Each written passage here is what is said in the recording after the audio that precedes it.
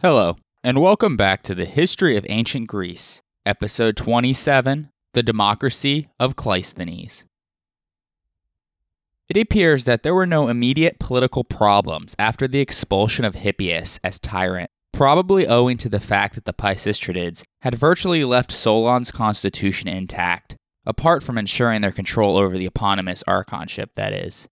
However, Athens was not politically stable just yet. They were still occupied militarily by the Spartans, as Cleisthenes had weaseled his way into a power-sharing agreement with Cleomenes. In driving Hippias from power, the co-rulers had a single, common aim, but Cleisthenes wanted an Athens free from tyranny and the return to Eupatridide dominance, whereas Cleomenes wanted Athens on a short Spartan leash. It only took a couple of years for the split to become formal, resulting in a serious political clash between two aristocratic-led factions.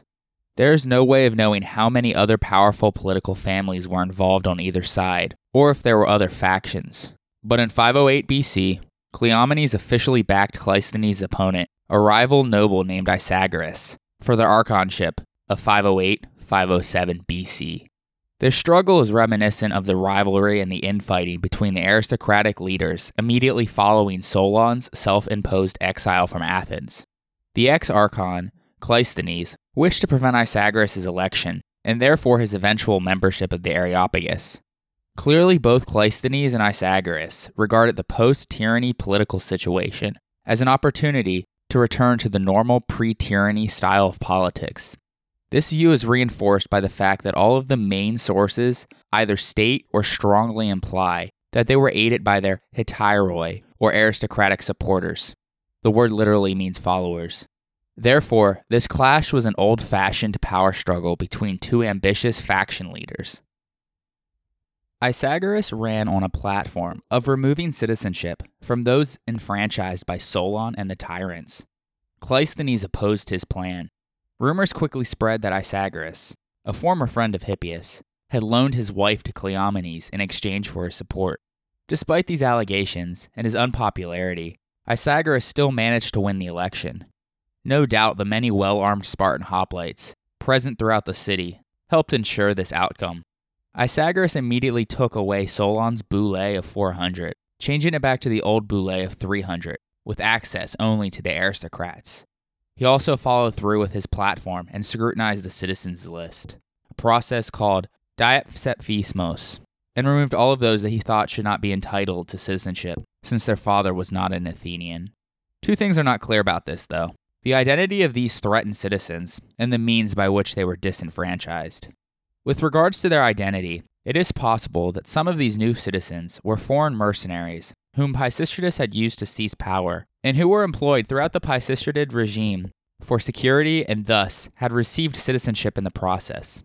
The other new citizens were probably the descendants of those skilled artisans whom Solon had attracted to Athens by the offer of citizenship.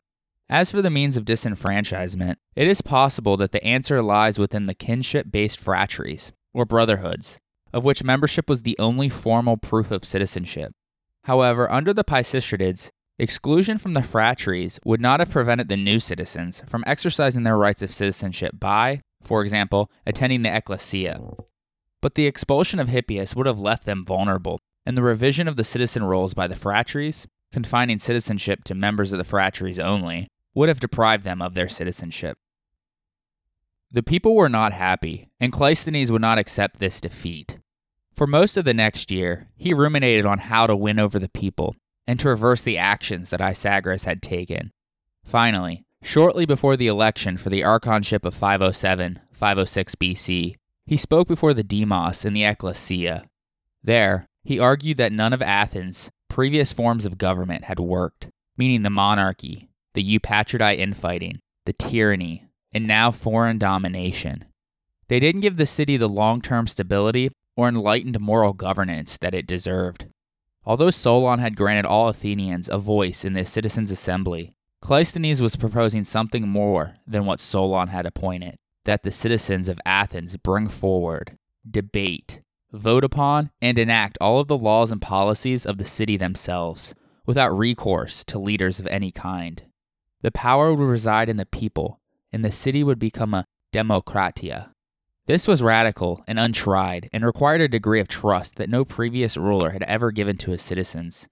It was met with a mixture of stunned befuddlement and violent opposition, particularly amongst the entrenched elites. He no doubt had easily won the backing of those recently disenfranchised people, and must have persuaded most of the others, because in the ensuing election, Alcmaeon was victorious. Obviously from his name, he was a kinsman of Cleisthenes, of the Alcmaeonidae. These proposed reforms, and the election of his political enemy's protege to the archonship, angered Isagoras so much that he called upon Cleomenes, who supported a more traditional aristocratic government, to come help. They did so officially on the pretext of the Alcmaeonidae curse, though it was clearly politically based. Thus, in 507 BC, word arrived from Cleomenes that Cleisthenes was to be banned from Athens. Fearing for his safety, he fled the city.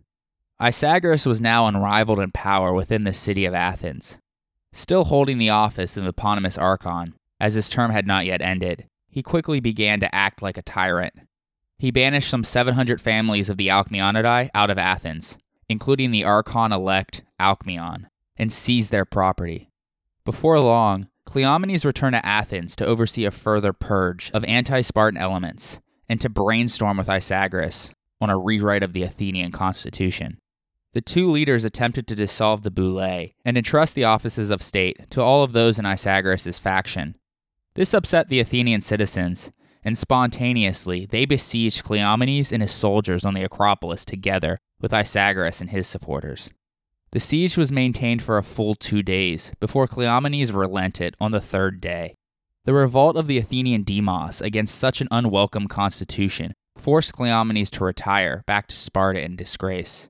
The humiliated Spartan king was allowed safe conduct home for him and his soldiers.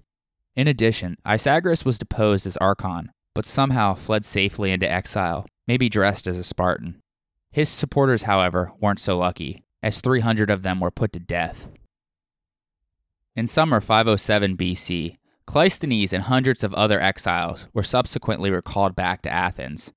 Alcmaeon assumed the archonship, but Cleisthenes was the unofficial leader of Athens. He was given this unofficial power on the condition that he implemented the program that he had previously brought forward in the ecclesia. Knowing that a new constitution was necessary for Athens, collectively the Athenians decided to join their leader in a leap of faith. It's remarkable timing, since the city's position had never been more precarious. Everyone knew that beyond the city's gates, there were 2 former tyrants and a Spartan king, all nursing powerful grudges and plotting their revenge. We will cover how those events unfold in a short while, but for now, let's turn to the reform program that Cleisthenes implemented. Scholarly opinion is divided about the motives that inspired Cleisthenes to pass his reforms, ranging from self-serving opportunism to high-minded altruism, with emphasis on one aspect of the reforms at the expense of the others to support the respective viewpoint. However, a politician's motives are rarely simple, even when they can be deduced with reasonable accuracy, and are more likely to reflect a combination of self-interest and public spiritedness. And this appears to be the case in respect to Cleisthenes. Herodotus states that Cleisthenes only championed the previously ignored people when Isagoras was getting the better of him, and in this context, a certain degree of opportunism can be suspected in his response to the problem of the new citizens. He had re-enrolled all those who had their citizenship revoked by Isagoras in order to guarantee their goodwill. He would have naturally expected the resultant gratitude to be translated into support for himself and his faction, especially at the time of the elections for the eponymous archon and other important posts. Nevertheless, it is hard to believe that Cleisthenes needed to have embarked on such complex reforms if he merely desired to promote the interests of the Alcmaeonidae. The history of the 6th century BC, including his own experience of recent events, had made Cleisthenes appreciate fully the nature of the problems that had so grievously troubled Athens, that being the intense rivalry of the aristocratic-led factions in their struggle for power, which had caused much political instability. Solon's earlier attempt to resolve the problem had failed, because he had not tackled the source of the factionalism, as political strength still laid within the clan structure. It was in the local phratries, and therefore in the Ionian tribes, that the aristocratic clans were able to exert their political dominance due to their social status, economic strength, and religious leadership, and thus maintain their hold over different regions of Attica. Thus, the center of Cleisthenes' reforms focused on the gerrymandering of the 4 traditional Ionian tribes of Athens. In order to forestall strife between the traditional clans, which had led to tyranny in the first place, Cleisthenes needed to deprive the clans of any political significance and substitute a new tribal organization. So he changed their composition from 4 to 10 and based them off of their area of residence, rather than their familial relations. He also gave them all new names. Herodotus says that in renaming their tribes, Cleisthenes was imitating his maternal grandfather, Cleisthenes of Sicyon, as you recall from episode 16. However, he didn't rename these tribes after farm animals, but instead they were based on one of the founding heroes of Athens. These heroes all had their own priests and sanctuaries, and their statues stood in front of the Boule and the Agora. In any event, each tribe was made up of members from each of the 3 geographical regions: the city of Athens itself, or Astu, the rest of the coastline, or Paralia, and the inland, or Mesogaia. Each of these areas had a subdivision called a tritis. The plural was tritias, or thirds.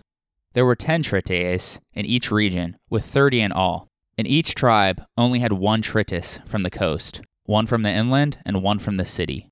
Each tritis was formed of local communities called demoi, or demes. Some are made up of the original village, while others were made up of a series of villages. Each tritis ranged from as few as 1 to as many as 9 demes, which were usually close together geographically, but that was not always the case. These defined demes probably already existed in rural Attica in some form from the Dark Ages onward, as we have discussed, but they had to be established in the city and its suburbs for the first time by Cleisthenes. It is thought that there may have been 139 total demes, though this is still a matter of debate. Each tritis also was named after its most powerful deme. Each deme had its own offices and assemblies. The elected leader of a deme was called a demarchos, and he had to be re-elected every year by the deme assembly, which is a miniature version of the ecclesia. Every Athenian citizen was entitled to participate in the assembly of his deme. It supplied the perfect training ground for those who wished to take an active role in the decision-making of the state at a national level. Thus, the deme was essential for the development of the radical democracy of the classical period.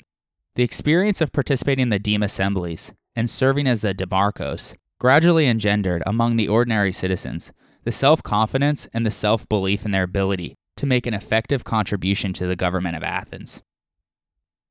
An 18-year-old male was enrolled in the deme of his father, and this enrollment automatically assigned him to the tribe of that deme and indicated his citizen status. Thus, citizenship was ascertained by going to the deme now. Sons of Athenian parents not legally married were also enrolled in demes and recognized as citizens, but as illegitimate children, called nathoi. However, they were still barred from membership in a phratria, limiting their rights of inheritance and preventing them from holding the archonship and priesthoods. Cleisthenes, though, did change the nomenclature in which an Athenian was designated to make it more demotic. For example, instead of Cleisthenes, son of Megacles, it now was Cleisthenes from X, with X being the name of his deme. This allowed the concealment of the identity of new citizens, so that they would not reveal the new citizens by calling them by their father's name. This was a direct attack on the influence of birth and inserted that one's political standing in the polis was now based on merit. All of this reduced localism and made the deme the decisive element in the state. Essentially, Cleisthenes removed all political functions from the phratries, allowing them to continue in a purely social capacity, and established the deme as the main political and religious institution of local government. Cleisthenes' main motivation in these reforms was probably to reduce the influence of traditional nobility and allow himself, and the Alcmeonidae, who gained their wealth through commerce, more freedom of political maneuver in a more stable political system. Aristotle states that the selection of the 3 tritias for each tribe was carried out by the drawing of lots, but archaeological evidence concerning the size of the tritias and the location of some of the tritias in certain tribes suggests that a deliberate manipulation of the selection process was undertaken.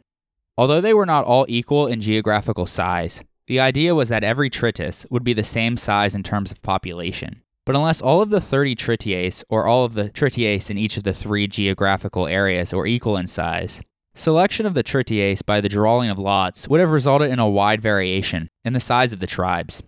Therefore, either Aristotle was mistaken, possibly because he was influenced by the widespread use of lot in the classical democracy, and assumed that it must have been used in the most fundamental of Cleisthenes' democratic reforms, or Cleisthenes claimed to be using the drawing of lots, while secretly manipulating the allocation of the tritiae.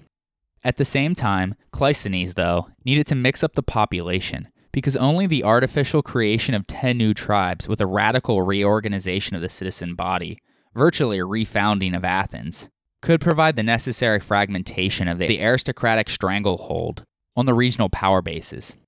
In doing this, the result was that the traditional factions of the hill, coast, and plain were done away with. He also ensured that local nobles no longer could easily control election results just by exercising influence on the poorer people in their immediate area. At the same time, the mixing up of 3 different areas of Attica within each tribe brought a greater cohesion between different groups of Athenians and continued the process of the unification of the state. The gerrymandering of the new tribes of Cleisthenes also led to a change in the military organization. Each of the 10 tribes contributed a regiment of hoplites and a squadron of horsemen. The army, which had previously been led by a single polemarchus, now was led by a board of 10 strategoi, one for each tribe. However, the 10 strategoi were elected and not necessarily put in charge of the tribe where they were from. They also could be re-elected in order to maintain continuity in foreign policy. 10 officers in each tribe, known as taxiarchoi, were also elected by the ecclesia to serve as the second in command to the 10 strategoi. These were the only offices that were elected and not determined by lot, because military leadership was very critical and the most experienced men needed to be in charge. Thus, because of this, the board of 10 strategoi was destined to become the most prestigious executive body in Athens, but at first, they were merely the commanders of the tribal regiments. It must have taken some time to bring this reform into full working order, though, as the first list of demesmen on the new system decided the deme for all of their descendants. A man might change his home and reside in another deme, but he still remained a member of the deme to which he originally belonged. All of Attica was included in the system, except Eleutherae and Oropus on the Theban frontier, which were treated as subject districts and belonged to no tribe. But the significance of this reorganization lay in its connection with what Cleisthenes did next. Cleisthenes had realized that stability would only come if the political base was broadened to include more citizens, and as Herodotus stated, by adding the people to his side, he gained the upper hand by far over his political opponents. Thus, he also changed the boule from 300 to 500. Now it was open to all male citizens, instead of just the aristocrats. The Areopagus and College of 9 Archons were not disturbed in favor of this new council for the demos. Membership on the boule came through some combination of allotment and election with 50 from each of the new 10 tribes, and each citizen could only serve on the boule for 2 non-consecutive terms. It seems that after the candidates were chosen by lot, they were then voted on by the members of the current boule. This way, the Athenians could ensure that those who were unfit for governance would not be in charge. This investigation to confirm their legal right to hold office was called dokimasia. Before they entered into office, the new members of the boule swore what is called the bouletic oath, which stated that they would advise what is best for the city and that they will be responsible for the acts that they lay down. It also included a provision that they would not put to vote any motion contrary to the laws. The boule, in a sense, became the supreme administrative authority in the state. In conjunction with the various magistrates, it managed most of the public affairs.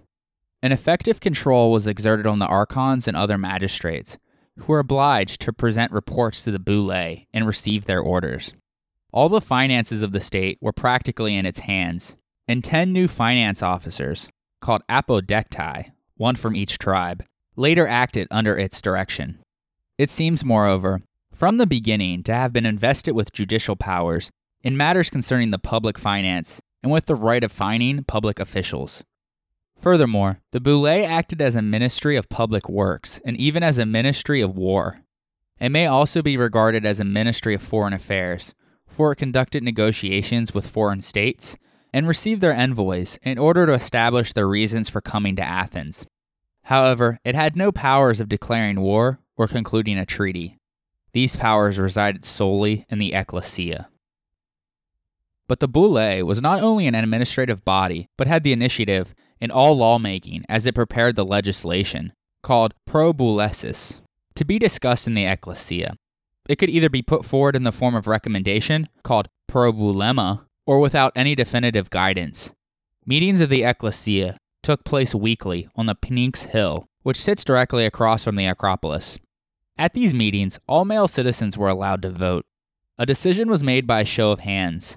The bills proposed could be rejected, passed, or returned for amendments. A motion in the ecclesia was called a psephisma. The plural is psephismata. However, no proposal could be voted on in the ecclesia unless it had already been considered in the boule. So all the brand new proposals on the floor must be sent back to the boule first. Although the boule held this clout, ultimate decisions were still now being made in the ecclesia by the people, as opposed to the boule from the aristocratic times. Since 500 was an unwieldy number, it is obvious that the administrative duties of state could not have efficiently been conducted with all members of the boule in attendance. Thus, Cleisthenes created a system to combat this. A special committee, called the Prytanes, or executives of the boule, was comprised of a tenth of its members, so 50 men, and represented the whole boule for a tenth of the year. An Athenian year was 360 days, so they would thus represent the boule for 36 days. Their term of office was called a Prytanie. It changed 10 times each year in order to incorporate all of the members. The Prytanes met daily to deal with the regular, routine aspects of the management of Athens, and a different man was the chief executive each day, chosen by lot. They were obliged to live permanently during the Prytanie in the Tholos, a round building on the south side of the Agora near the Boulaterion, or council hall, at the public's expense. The old Prytanion still remained in use as the office and residence of the eponymous archon and the hearth of the city, though. The boule instituted by Cleisthenes shows that he understood the principle of representative government, and the boule is an excellent example of representation with a careful distribution of seats according to the size of the electorates, meaning 50 from each of the 10 tribes, and it was practically the governing body of the state. But although they understood this principle, he was hesitant to entrust to a representative assembly sovereign powers of legislation. The reason mainly lies in the fact that owing to the relatively small size of the city-state, the ecclesia, in which every citizen who chose could attend, was a more practicable institution. Secondly, he held the fundamental principle that supreme legislative power should be exercised by the people. With that in mind, it did have decisive influence on legislation, as the ratification of laws given by the ecclesia to the proposals sent down by the boule was more times than not a mere formality. But cooperation between the boule and the ecclesia was indispensable to the making of laws, and thus the boule's function is very unique and cannot be comparable to other representative political bodies, such as the Roman Senate, which coincidentally was developing at the same time. Cleisthenes also retained the Solonian restrictions on eligibility for the higher offices of state. It is possible that he may have set the hippace, in this respect, on a level politically equal with the pentacosium of Demni, but the two lower classes were still excluded from the archonship. But this conservatism of Cleisthenes might easily be misjudged. We must remember that since the days of Solon, time itself had been doing the work of a democratic reformer. The money value of 500 medimni had a much lower rating at the end than it had been at the beginning of the 6th century BC. Trade had increased, and the middle class had grown richer. In addition, he did not reduce the power of the archonship, which had been restored to its former level of importance upon the fall of the tyranny, and thus authority and prestige were further enhanced by the restoration of direct election by the people and the removal of interference by the tyrants. The Areopagus still retained its important powers, which is hardly surprising as Cleisthenes himself was a member of that powerful body, but as most of its members had been the nominees of the Pisistratids, its prestige was temporarily weakened. One of the most peculiar and central parts of the Athenian political system was that of ostracism. Aristotle assigns its introduction to Cleisthenes, but scholars still argue whether it may or may not have been introduced by him, since its first use was not until 20 years later. Regardless, at the beginning of every year, the citizens voted whether to ostracize or not that year. Most years there was no ostracism. If a majority said yes, then in March, or during the 8th Prytany, they voted for whom in the agora, which was fenced off with 10 gates, one for each tribe, just for that day. Every male citizen who wished to vote took the name of the man they wanted to ostracize to the gate corresponding to their tribe. They recorded his name on a broken piece of pottery, called an ostracon, or the plural is ostraca, hence the name ostracism. They then stayed trapped in the agora until voting was complete. If fewer than 6,000 votes were cast, nobody would get ostracized. If more than that, then the person with a majority was exiled from Attica for 10 years. He was given 10 days to put his affairs in order before the ostracism was implemented. During his 10 years of exile, no harm happened to his property or family. In fact, he still had full control over his property and income, and was allowed to be in contact with his family and friends, provided that he remained outside of Attica, meaning he could stand on a boat on the shoreline, for instance. Afterwards, he could return home and resume his full rights of citizenship, meaning that he could run for public office again if he wished. It was as if nothing had ever happened. There was no precedent for the ostracism anywhere else in antiquity, though. There are two schools of thought concerning Cleisthenes' motive for introducing this law. The first holds that Cleisthenes was moved by a high-minded desire to bring political stability to Athens. His clash with Isagoras had resulted in the invasion of Attica by a Spartan army under Cleomenes, who attempted to interfere directly and forcefully in the constitution of Athens. Ostracism was introduced, therefore, to prevent a potential conflict from reaching such a crisis. Aristotle states the example of Pisistratus, who had abused his position as a popular leader and general to become tyrant, had produced among the people a suspicion of those in power, and that ostracism had been enacted to stop such an occurrence in the future. Thucydides says that ostracism came about because of the fear and insecurity that the Athenians had towards their new government. Many people in Athens, especially the aristocrats, did not like this new government, so the democratic supporters had a lot to fear. Every person who was ostracized in Athenian history, as we will see, was a leading figure that gained a lot of power. Thus, ostracism was their way of ridding themselves of anyone that they considered a threat as a potential tyrant, or someone they believed may have been plotting with the Spartans.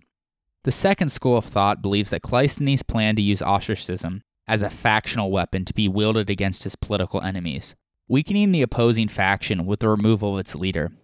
However, it seems the first opinion is more likely, because ostracism is not an easy weapon to use for the elimination of political opponents. There was only one opportunity provided each year, and there was further difficulty trying to persuade the people to vote for the holding of an ostracism.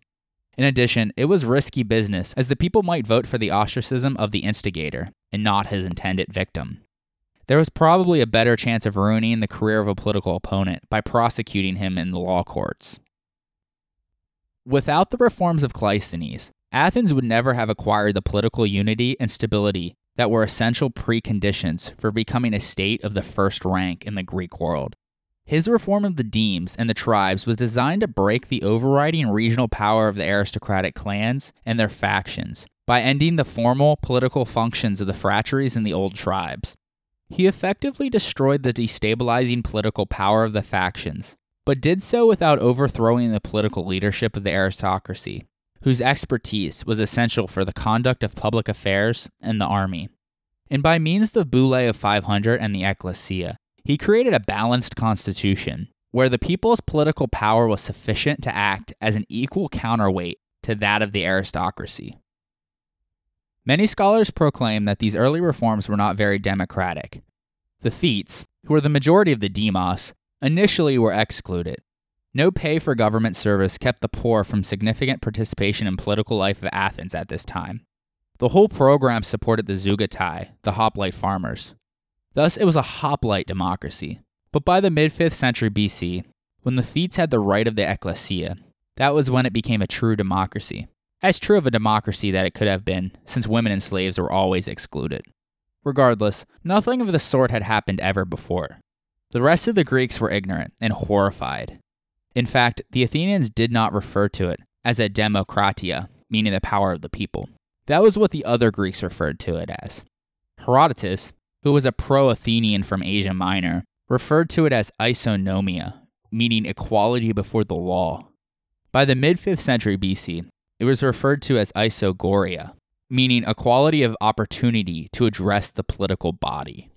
Also, there is good reason to believe that Cleisthenes used this word to define the essence of his new constitution, and as a political propaganda slogan behind which the Athenian people could unite in order to secure their acceptance of his constitutional reform.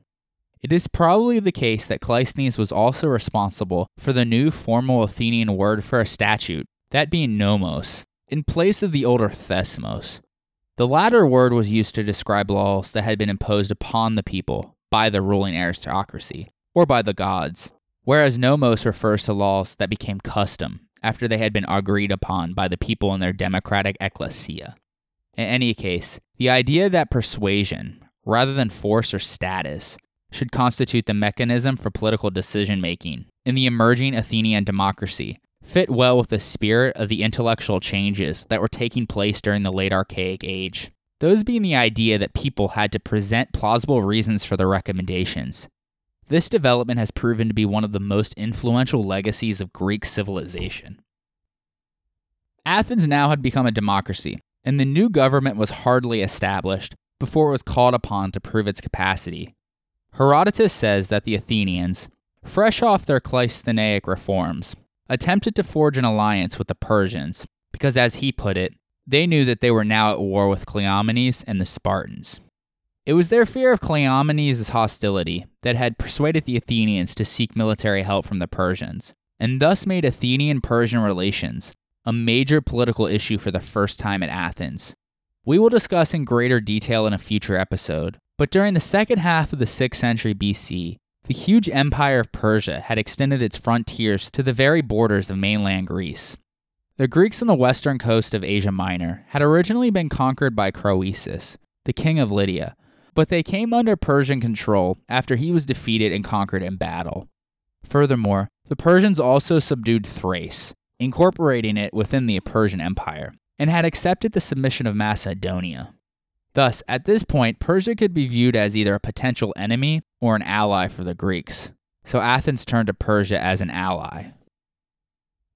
Herodotus does not reveal the identity of the politician who proposed this military alliance with Persia, possibly due to ignorance, or because he wished to protect a political reputation in the light of subsequent events. However, it seems possible to believe that Cleisthenes, the leader of the Alcmeonidae, was the driving force behind this policy. His influence was at its peak, owing to the popularity of his democratic reforms, and he personally, his family, and his political supporters had the most to lose if the Athenians were defeated by Cleomenes, and a narrow oligarchy under Isagras was imposed. If this is correct, then the first link was forged between the Alcmeonidae and the policy of cooperation with the Persians. An Athenian delegation arrived at Sardis, one of Persia's capitals, in the summer of 507 BC, where they met Artaphernes, the younger brother of the great king Darius, and satrap of Ionia and Lydia. A satrap was similar to a provincial governor. According to Herodotus, when the envoys spoke according to their instructions, Artaphernes inquired as to who were the Athenians. It is hard to believe, although the Athenians and even the Greeks were small potatoes compared to the mighty Persian Empire, that a provincial governor of Asia Minor didn't know who the Athenians were. The Persians knew of only one relationship with other states, however, so Artaphernes asked the Athenian ambassadors to give the customary donation of earth and water, which represented political and military submission to Persia. This meant that they would be liable to pay tribute and to supply military forces when required.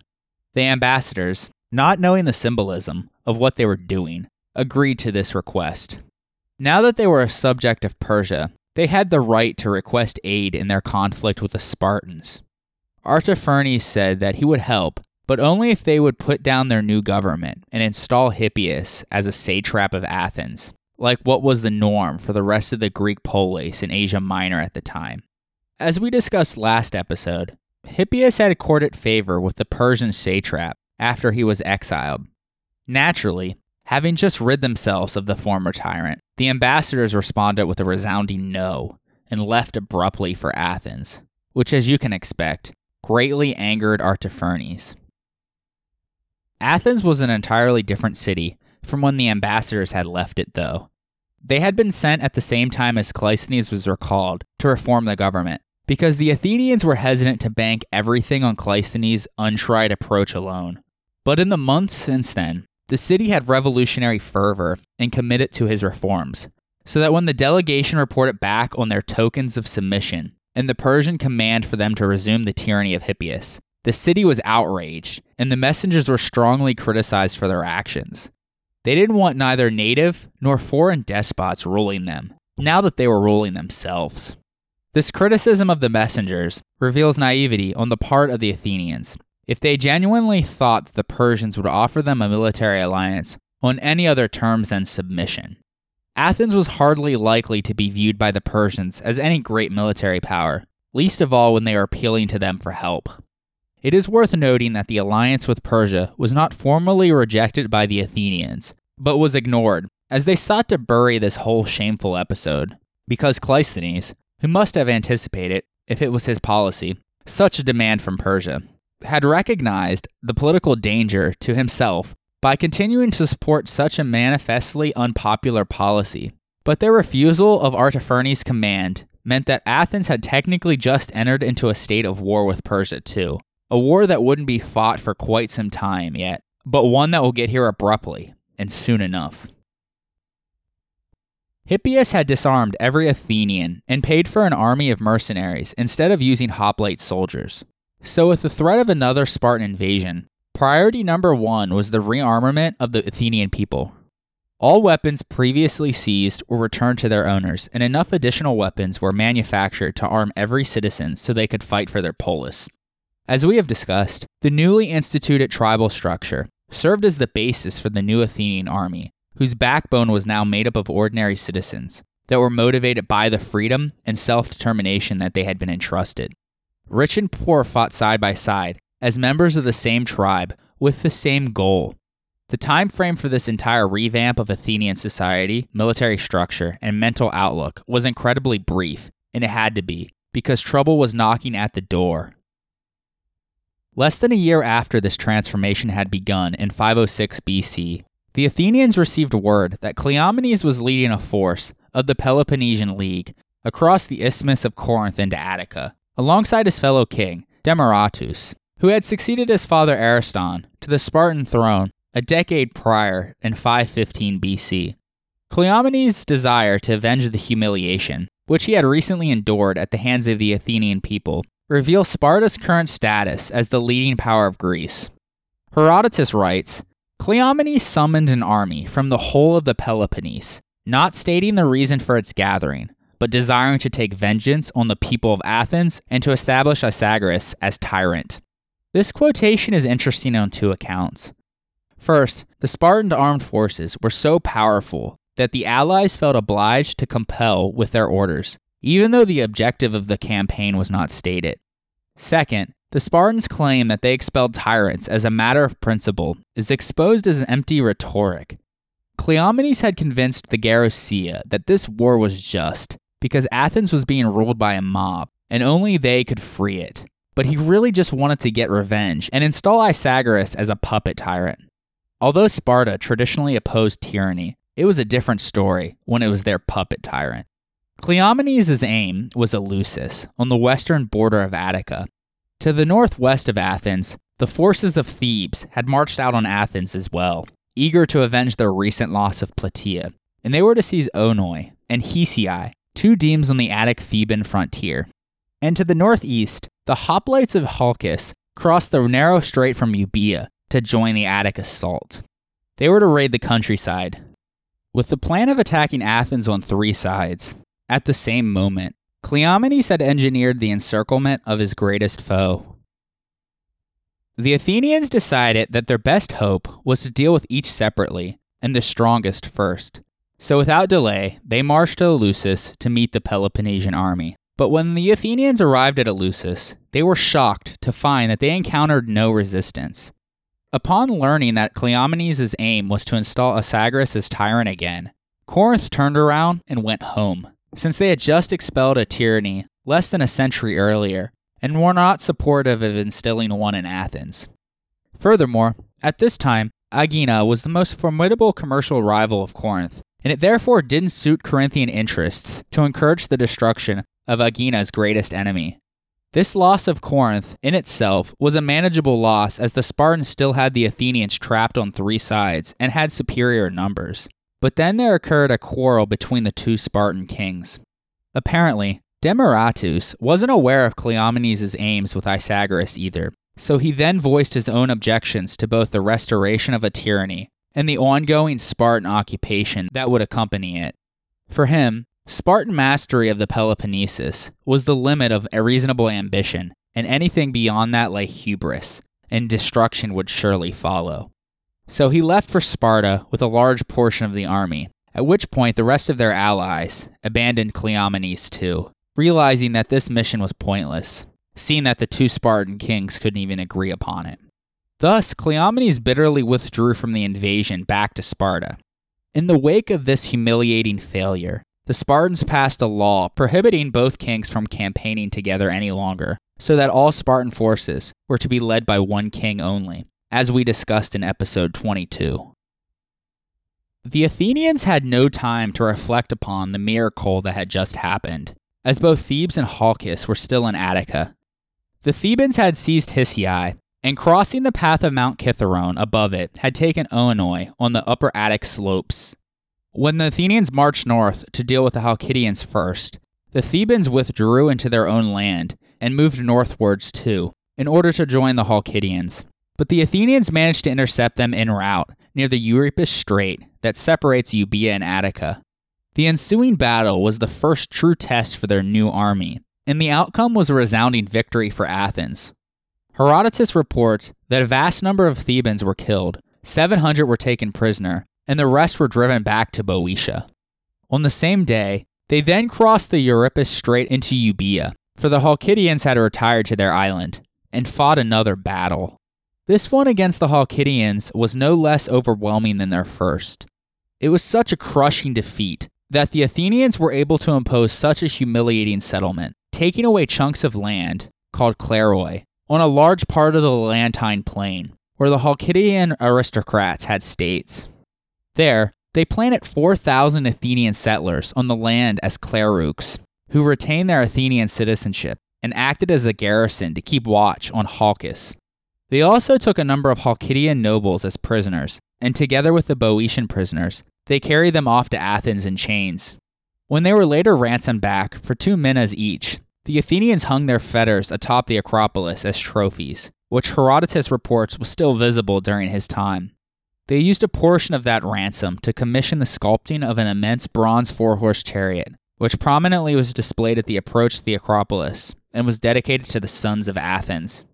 This was the first time in history that an army fought not for a king, but for a political philosophy of personal freedom and equality before the law.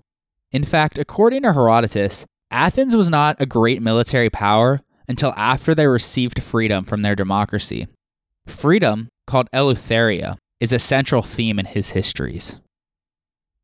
Athens would soon follow its forced colonization of Euboea, with a similar push on the island of Salamis. New territory was also acquired on the border of Attica and Boeotia, with the annexation of Oropus. Previously, it had come under the control of Eretria, had adopted the Eretrian dialect, which it retained, and was the last part of Boeotia to be annexed by the Boeotian power of Thebes. This fertile little plain was destined to be a constant subject of discord between Boeotia and Athens, as it had before been a source of strife between Eretria and Boeotia, but it was now subject to Athens. However, the men of Oropus, like the men of Eleutherae, never became Athenian citizens. All these additions were clear symbols of the new pride and power of their democracy. But the Thebans were still lurking and wanted to take revenge on the Athenians, and they sent a mission to the oracle at Delphi to best come up with a plan in 505 BC. The Pythia, though, told them that they would not be the ones to achieve the revenge which they sought, and ordered them to ask those who are the closest.